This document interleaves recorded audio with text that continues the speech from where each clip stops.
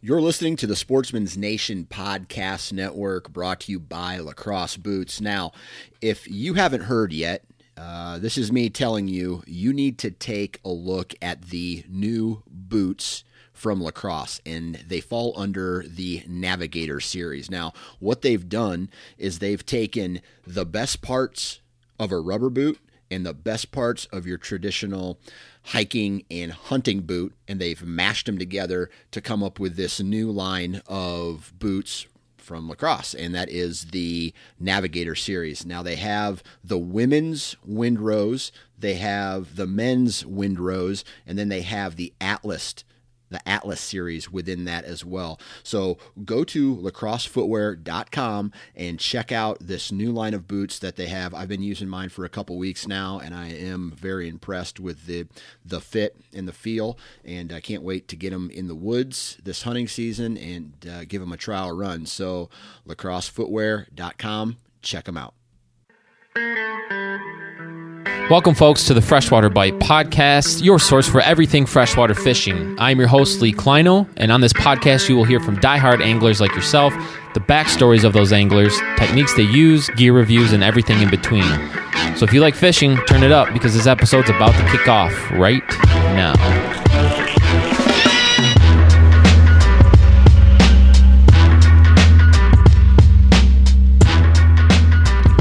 Oh, yeah. We're back, everybody. We're back for another episode of the podcast. This is episode number 33. Hope you guys are doing good out there. And, yeah, it's fall time. Kind of. It's getting cooler. And, you know, a lot of you might think of, or a lot of folks might think of football, you know, whitetail hunting, duck hunting, which we all are thinking about, and a lot of you guys are out there doing those activities. But one thing to not forget is fall time is probably some of the best fishing of the season, if not the best fishing of the season. So my goal here this fall is to bring you some content that's going to hopefully keep fishing still in the front of your brain, so you can get out there and catch some big fish. And today I got a real treat for you guys. I am joined by Dylan Nussbaum, who is the youngest person, or angler, I should say, to win an NWT event last year in 2018 at the age of 20 years old. And it's kind of cool to hear Dylan's story about, you know, how he got to where he is today, and, you know, what it was like for him to win the tournament at such a young age. And, I mean, this guy's just super humble, and it's going to be cool to kind of maybe reflect years from now and listen to this podcast and to see what he's doing on the NWT circuit years from now, because I feel like he's going to be around for a long time. He's one of those guys that's just got that focused, you know, mindset to go out and do big things here on the NWT circuit. And he also goes over some tips and tricks for this fall, and how to fish reservoirs this time of year, and what he typically does. So without any further ado, here's Dylan. Awesome. Well, hey, I got Dylan on the podcast here. Dylan, how you doing, buddy? Doing pretty great. All right. What's going on in your neck of the woods? You just wrapped up a 2019 NWT season, right? Yep. Yeah, the 2019 season is over now. Actually, it was a little bit tough of a season for myself, so I actually went back to work here the past week or two. And now it's just pretty much the fall time fishing for myself, doing a lot of fun fishing, a couple tournaments here and there, and actually got a trip out to Europe to go fish for some Zander here in the next, I think, couple weeks. So no way, it's going to be busy, but a lot of fun. Actually, I'll be going out there with Troy Linder and one of his buddies out there. Dude, that's awesome. Did he call you up and ask you to come along? Well, we actually met at ICAST out there, and we were talking for a little while, and he's like, well, I'm going on this trip out to Europe for some Zander. He said, if you're interested, you're more than welcome to come along, and I definitely was not going to pass up that opportunity, so be heading there in a couple weeks. Dude, that's a bucket list for a lot of people. Oh, absolutely. I mean, I've always wanted to catch a Zander, and then to go along with the Troy Linder and his buddies, it's going to be awesome. Just anybody listening to this podcast who's not familiar with what a Zander is, can you just kind of quick sum it up? It's basically like the European version of walleye over there, right? Yeah, I mean, that's basically all it is. I mean, they look pretty much identical, but they got some bigger fins, a little bit different color pattern, and they just get monstrous. And they said it's possible to get up to 40 inches over there. And Troy said we have a good chance of catching one in the mid 30s, 36 inch or somewhere in there. So I'm really hoping we can get one like that. It's going to give the old Erie walleye a run for their money. Oh, absolutely. I've heard they fight like crazy. They don't fight like a walleye, I guess. They fight a lot harder, I guess. So I don't know. We're going to find out. Are they considered a game fish over there? Like we go after walleye here? Are they like good table fare and everything? I'm pretty sure. I mean, I'm not 100%. I'm still just looking into that stuff myself, just trying to figure it all out. And trying to find some more info on these fish to see what they do and see how we're going to be catching them and such. Yep. Well, hey, a lot of folks out there know who you are, but can you just give yourself a brief introduction, of who you are and where you're from and the bodies of water you kind of grew up fishing on? Yeah. I mean, my whole life I've been fishing in the Allegheny Reservoir. It's basically about an hour away from where I live, and we've always went there camping and pretty much just started getting in tournaments and stuff with my father, and it just kept taking off from there. So I've been fishing tournaments with my father for 10 years now, and we just pretty much basically slowly started to branch off and ended up going to our first NTC and ended up getting 11th place there. And after that, I mean, we just started going to like Lake Erie and just more and more lakes. I mean, staying within maybe a 4-hour radius of where I live. You're in Pennsylvania, right? Yeah, I live in St. Mary's, Pennsylvania. So there's not a ton of lakes around me. So I have to kind of drive to get to the lakes I want to go to, but still try to break out and get to as many lakes as possible right around our little area. So that's interesting. So you grew up fishing mostly reservoirs. Yes, that's pretty much where I learned basically everything. And I think that's the best possible place to actually start learning to walleye fish, because I believe they are one of the toughest places to consistently catch walleyes every day and just throughout the whole year. Yeah, that's interesting to me. What did you learn when going from, the reservoirs to the lakes? What was the biggest difference that you've seen, or something that you had to get used to, whether good or bad?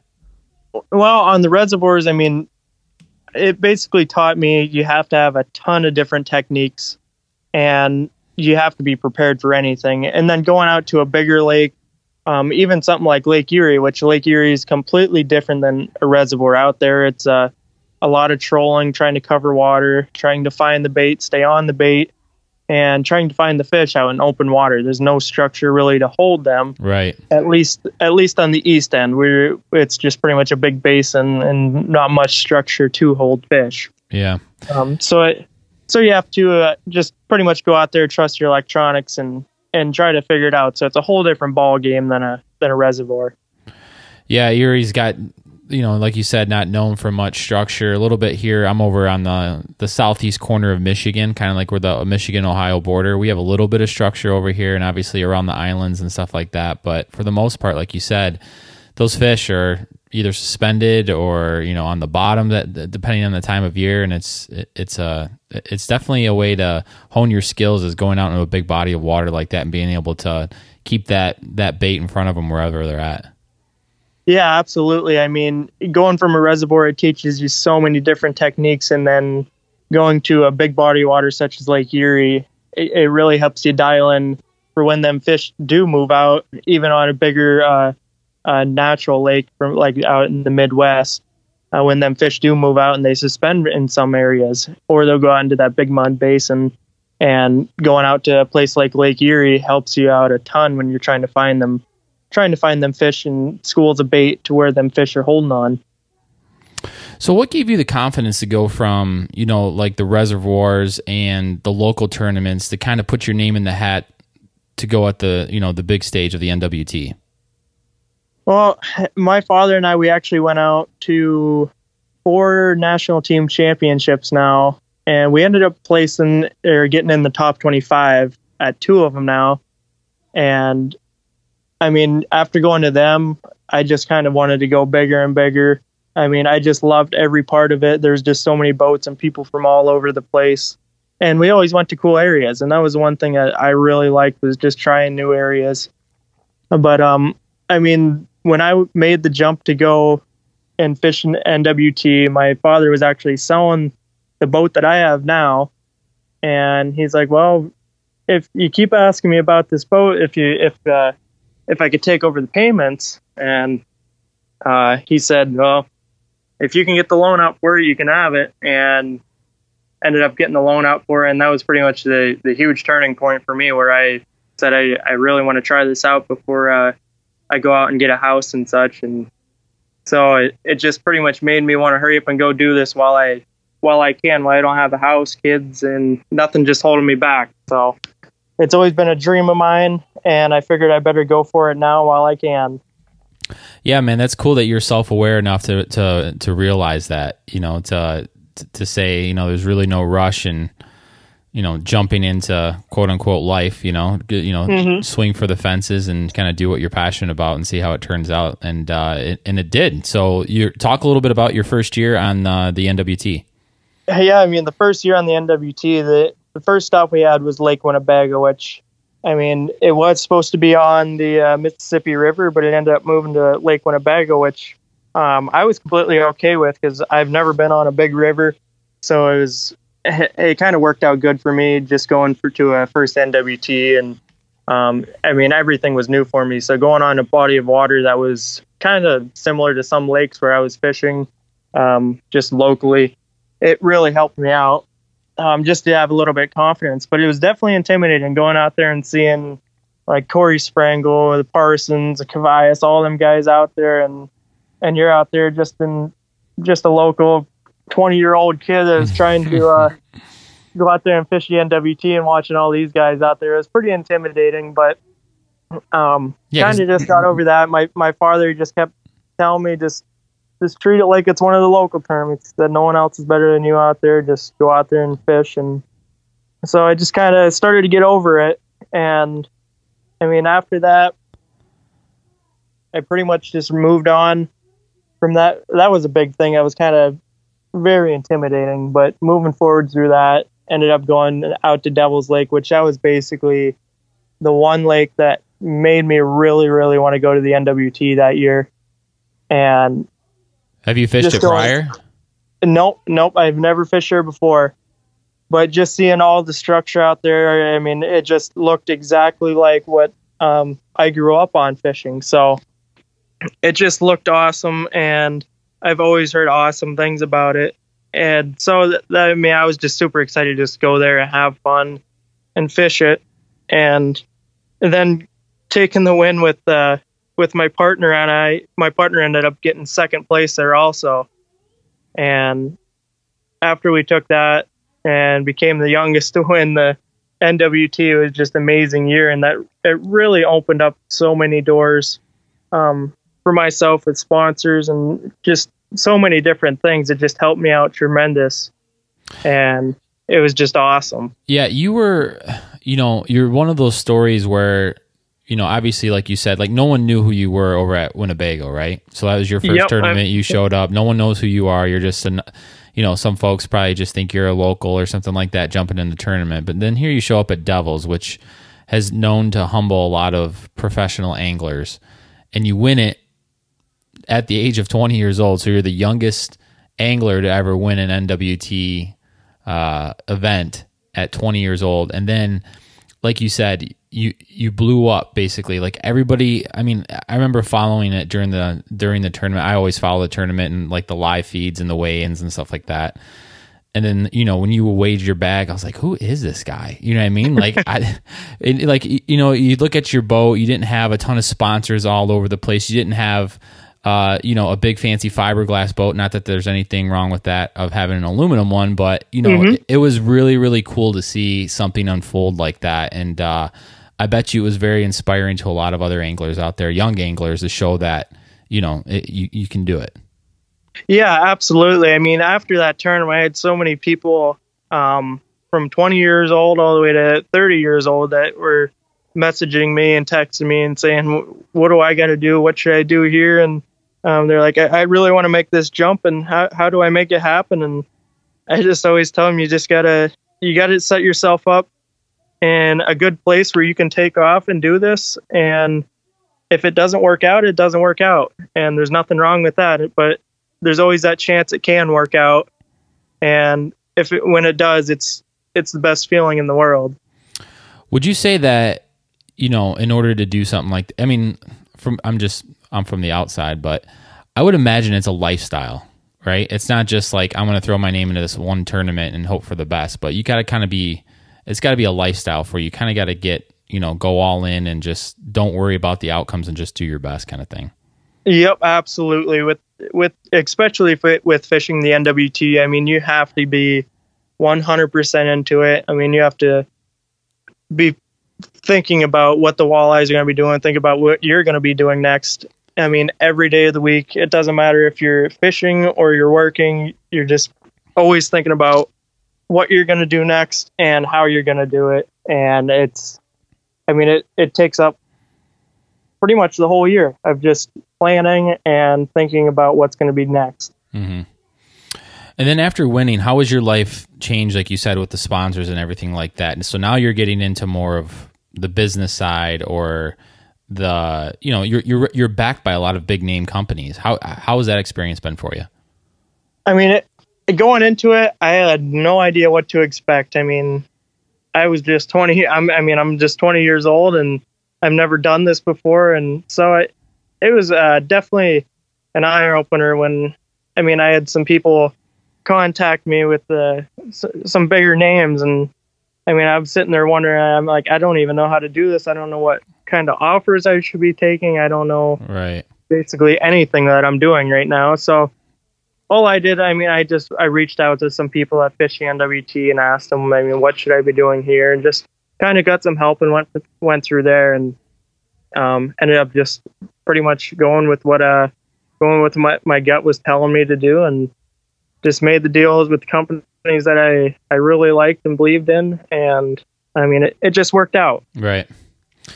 So let's talk about your boat a little bit. What I liked about it too is a lot of guys think they got to have this really nice fiberglass, fishing boat to go out and and to go in these big bodies of water and fish in it. But a lot of folks probably have a similar boat to what you have. What did you have? Like an 18-foot aluminum boat? 2175. Oh, 2175. Okay. Yep. And that did the job, because you went. So last year, I'm just thinking, you went Winnebago, then you went Saginaw Bay, and then you went Devils, right? And then where was and then the championship out on Lake of the Woods. Yes. Yeah. Yeah, man, that's cool. That was like so surreal to see, when you're going through these tournaments and showing up and just like you said, like an unwrapped, just a basic kind of boat and going out there and putting up big numbers. It was cool to see. Yeah, that was one of the really cool things about it too. Just to show people you don't need all the big fancy stuff on the boat. And I can't complain with my boat one bit, but to go out there without a big wrap on it or anything and to win it, it was really neat. Mm-hmm. So how did the prep go from, having a really successful 2018 season and then the off season going into 2019? How was that? Well, how was that change or that transition different from the prior year? Well, basically I pretty much do all the same things. After I see the schedule for the season, basically once I see the river and then we're going to a Great Lake, and then I just pretty much get all my stuff prepped up for whatever we're doing. Like when we were supposed to go to Red Wing again this year, and it ended up getting canceled, which I had so much stuff ordered up for river fishing, and I pretty much had everything ready to go. And then when they said they were switching, I'm like, well, I'm just going to throw all that stuff out and start fresh and basically get ready all over again for Lake Winnebago. But basically I have my boat rigged up for any situation possible. I got 6 or 8 techniques in my boat pretty much at all times to just to go along with whatever's going to happen out there. You can't plan everything about how it's going to go, but you can always be prepared for it. Was there one obviously we should all be practicing all techniques to catch walleye, but if there's one that you could say folks should hone in on or really try to figure out that would be more beneficial for them in multiple settings, what would you say that would be? Oh boy, that's a tough one, but Like, one of my techniques. Yeah, go ahead. I mean, one of my techniques that I always go to are jigging wraps and flat jigs. I mean, I use them pretty much all year round. And I mean, the springtime when the fish are still in that real cold water, it is sometimes tough to get them to go on the jigging wraps. But if I did have one technique to go throughout the whole year, it would probably be the jigging wrap bite. Okay. Yep, that one that's been very popular, and it seems like a lot of folks that you talk to are always reluctant to try it, but like once you go out there and you figure out, what they're after, the cadence or the, working that jig back to the boat, I think it's probably my favorite way to catch walleye.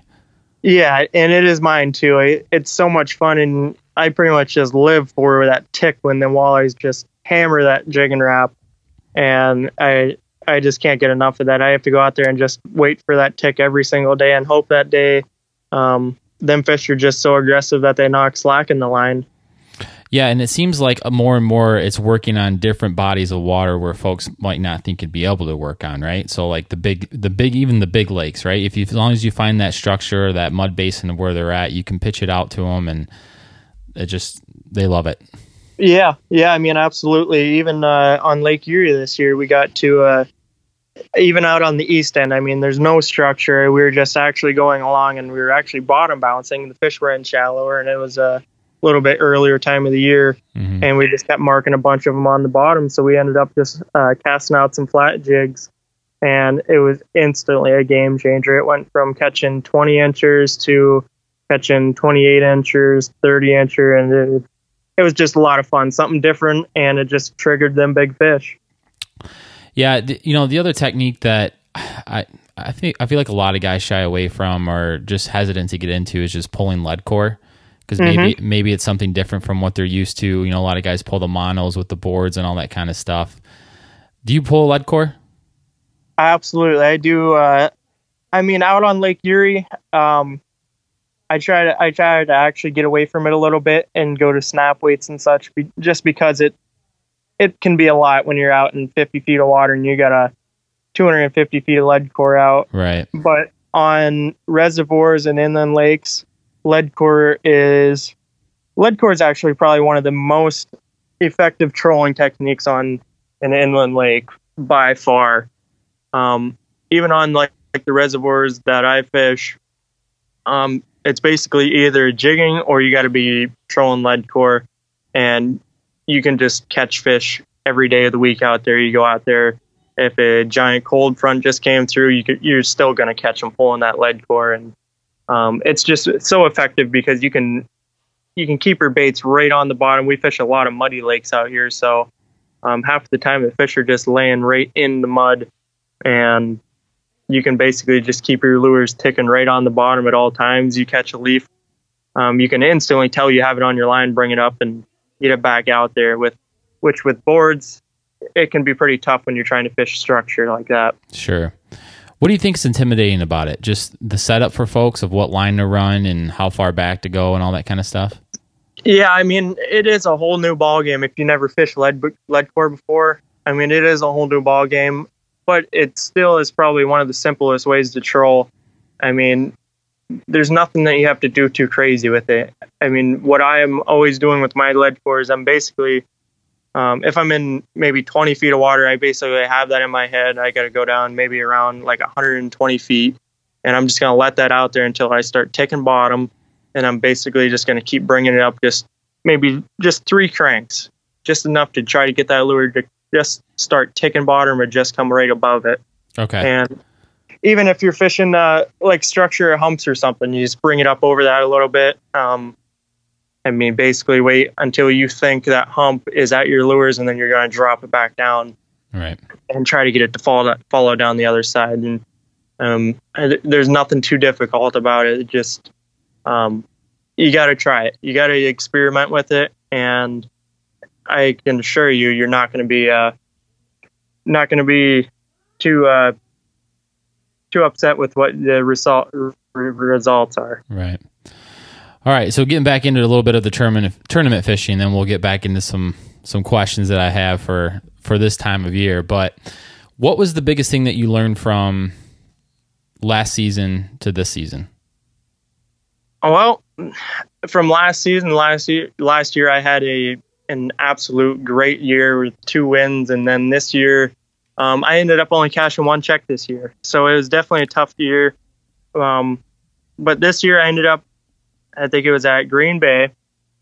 I actually got to watch Corey Sprinkle catch 40 pounds about 20 feet from my boat, and I had nothing. And I could not get him to go. He got on the rocks first, and I was on the sand where I was catching him, and I couldn't get him to go.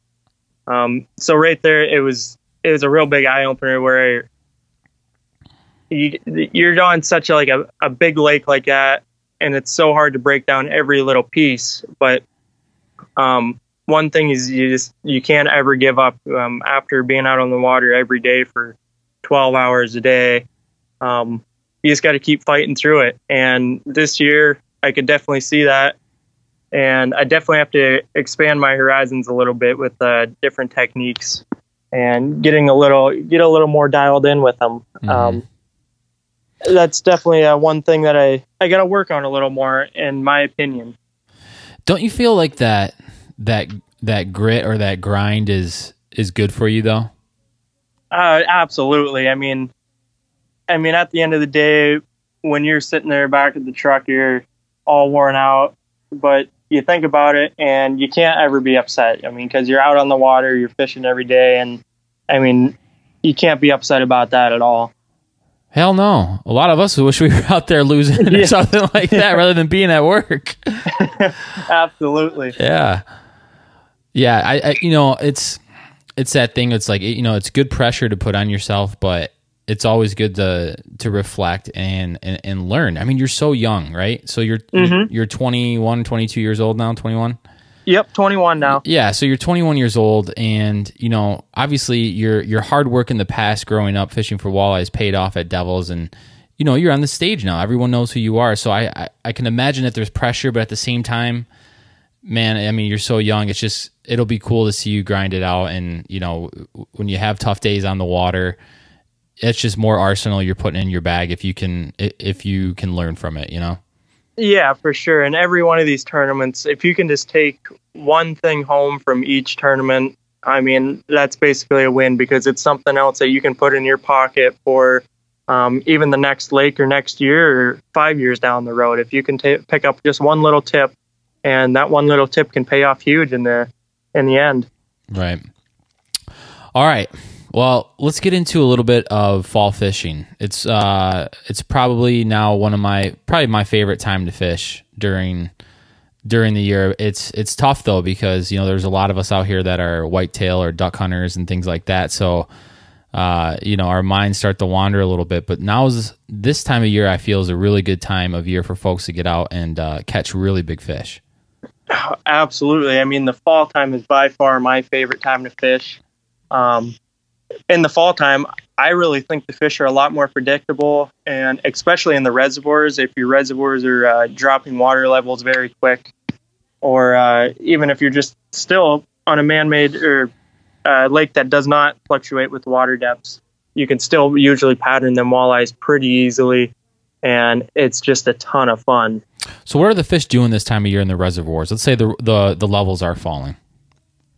Right now on our reservoirs, we have the water dropping, a foot a day, 2 feet a day. They're dropping really quick. So a lot of the times, them fish are actually moving up a lot shallow, where we're basically fishing in 10 feet and less pretty much every day. Okay. And that's basically where they've set up for, the past 10 years when we've been fishing this lake. And it just seems like fish all across the country set up in that 10 foot and less. Yep. A lot of the times in this fall time structure, but because they're chasing the bait then, right? Because the bait's all going in the shallow, and winter's coming, so they want to throw on the feed bag. Yeah, basically, so many times we find these high walls, and high walls are probably one of the coolest places to fish for walleyes and one of the most overlooked places for walleyes. We will actually fish these big, pretty much maybe a half a mile stretch of high wall where the water drops from maybe we're pretty much casting into 1 foot of water and it's dropping off maybe to 15 feet of water, and that's where it's going to flatten out. And so many times when you're pitching you're pitching a jig and wrap up there, maybe like a blade bait, and you see that bait spray, you know that day it's going to be just a crazy day and you're going to have a ton of fun. Because so many times the walleyes are just pushing that bait up right against some high walls, and when that's going on, I mean, they're going to hit anything you throw in there and they're going to be aggressive. So you're tossing into the shallows in that 1 foot of water. You said it's a steep drop off right to 15? Yep, most of the time. Yeah, so do you just kind of, are they going after that falling like dead minnow motion kind of thing when you're popping it off the wall? Yep, I mean, that's all I'm going for. And I mean, so many times you'll actually pitch a jig and wrap up in and say it's 1 foot of water. I mean, as soon as it splashes, you'll see a swirl and you'll just feel that slack knock right in your line and the fish is just taking off. And half of the time it's usually a big walleye. Some of the times you can get a big pike doing that too, but when you see a big swirl, sometimes it's a monster walleye sitting up there ready to eat. Okay. And then, obviously you've got it on some type of like a braid line, right? Yeah, most of the time I'm running like a Suffix 832 braid, and with jig and wraps, I'll usually put on maybe a 2 to 3 foot fluorocarbon leader.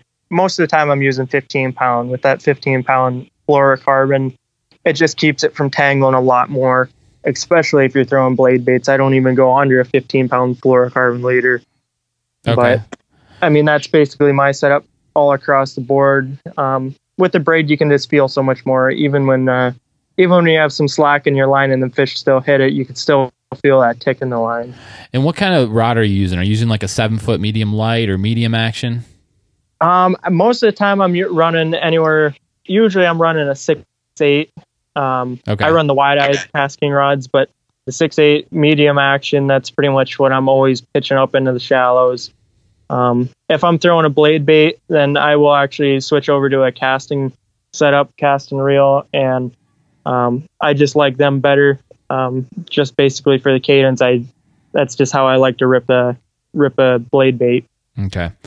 And then, obviously other things to pay attention to on the body of water, you're going towards that wind-swept sides of like points and things like that, where anywhere where these walleye can pin the bait up into the structure. Yeah, I mean, wind-blown shorelines are another huge thing. And along with that, I mean, offshore humps, if you can find even just gravel or rock. I mean, this time of year, gravel and rock is just on fire. And especially if wind's blowing up on it, I like to get on the upwind side of it and just, if the wind's blowing decent enough, I'll actually just anchor up with my trolling motor and go right to the back of the boat and pitch right up on top of them humps. And okay, it's just a really effective way to work over an area.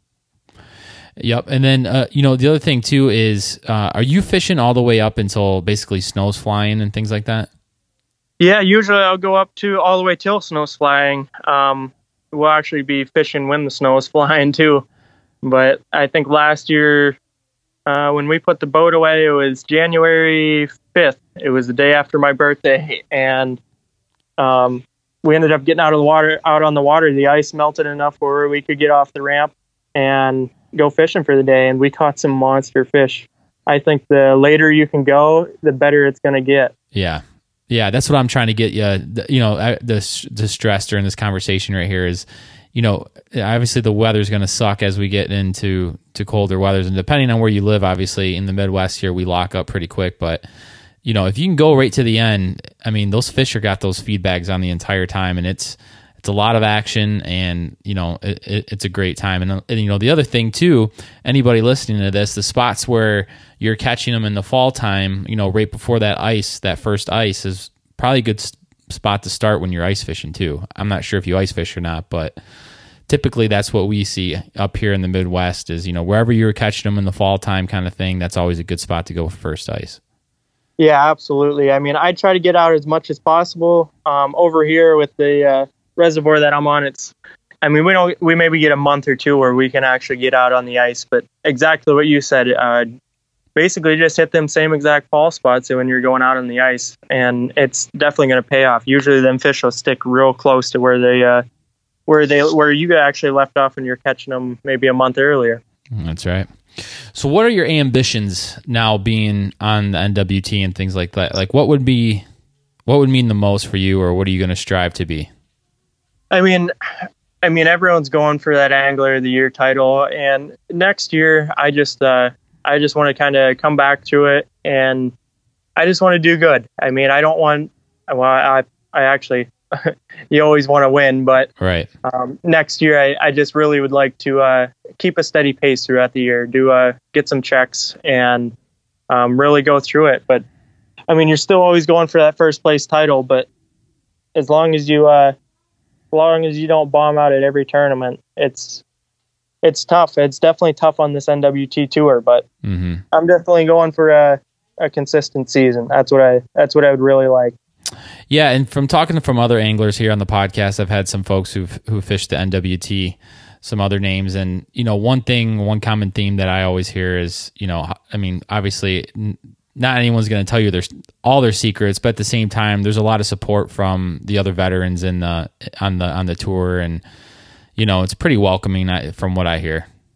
Yeah, absolutely. I mean, pretty much everyone on the tour is super nice. I mean, even at the last tournament at Devil's Lake, my trolling motor ended up going out, and I was pretty much done 3 days before the tournament, and I would have had to drive. I don't even know where to find a Minn Kota dealer to fix my motor, and ended up putting a post on Facebook, and so many people from the tour are like, well, I got this extra trolling motor. I got a buddy that's got this, and ended up one of the guys, Chase Parsons, he had an extra trolling motor, and he's like, just take it and use it, and just give it back at the end of the tournament. And I mean, that just shows you how supportive everyone actually is, and it's not all about the game all the time. Yeah, isn't that great? Plus, it's good for the sport, and it's good for the future of the sport, right? Because if all those guys and the veterans had, young guys like you coming in, and let's say that they treated you like shit or something like that, it'd be bad for the future of not only the tournament but the sport of fishing too. So that's great to hear, and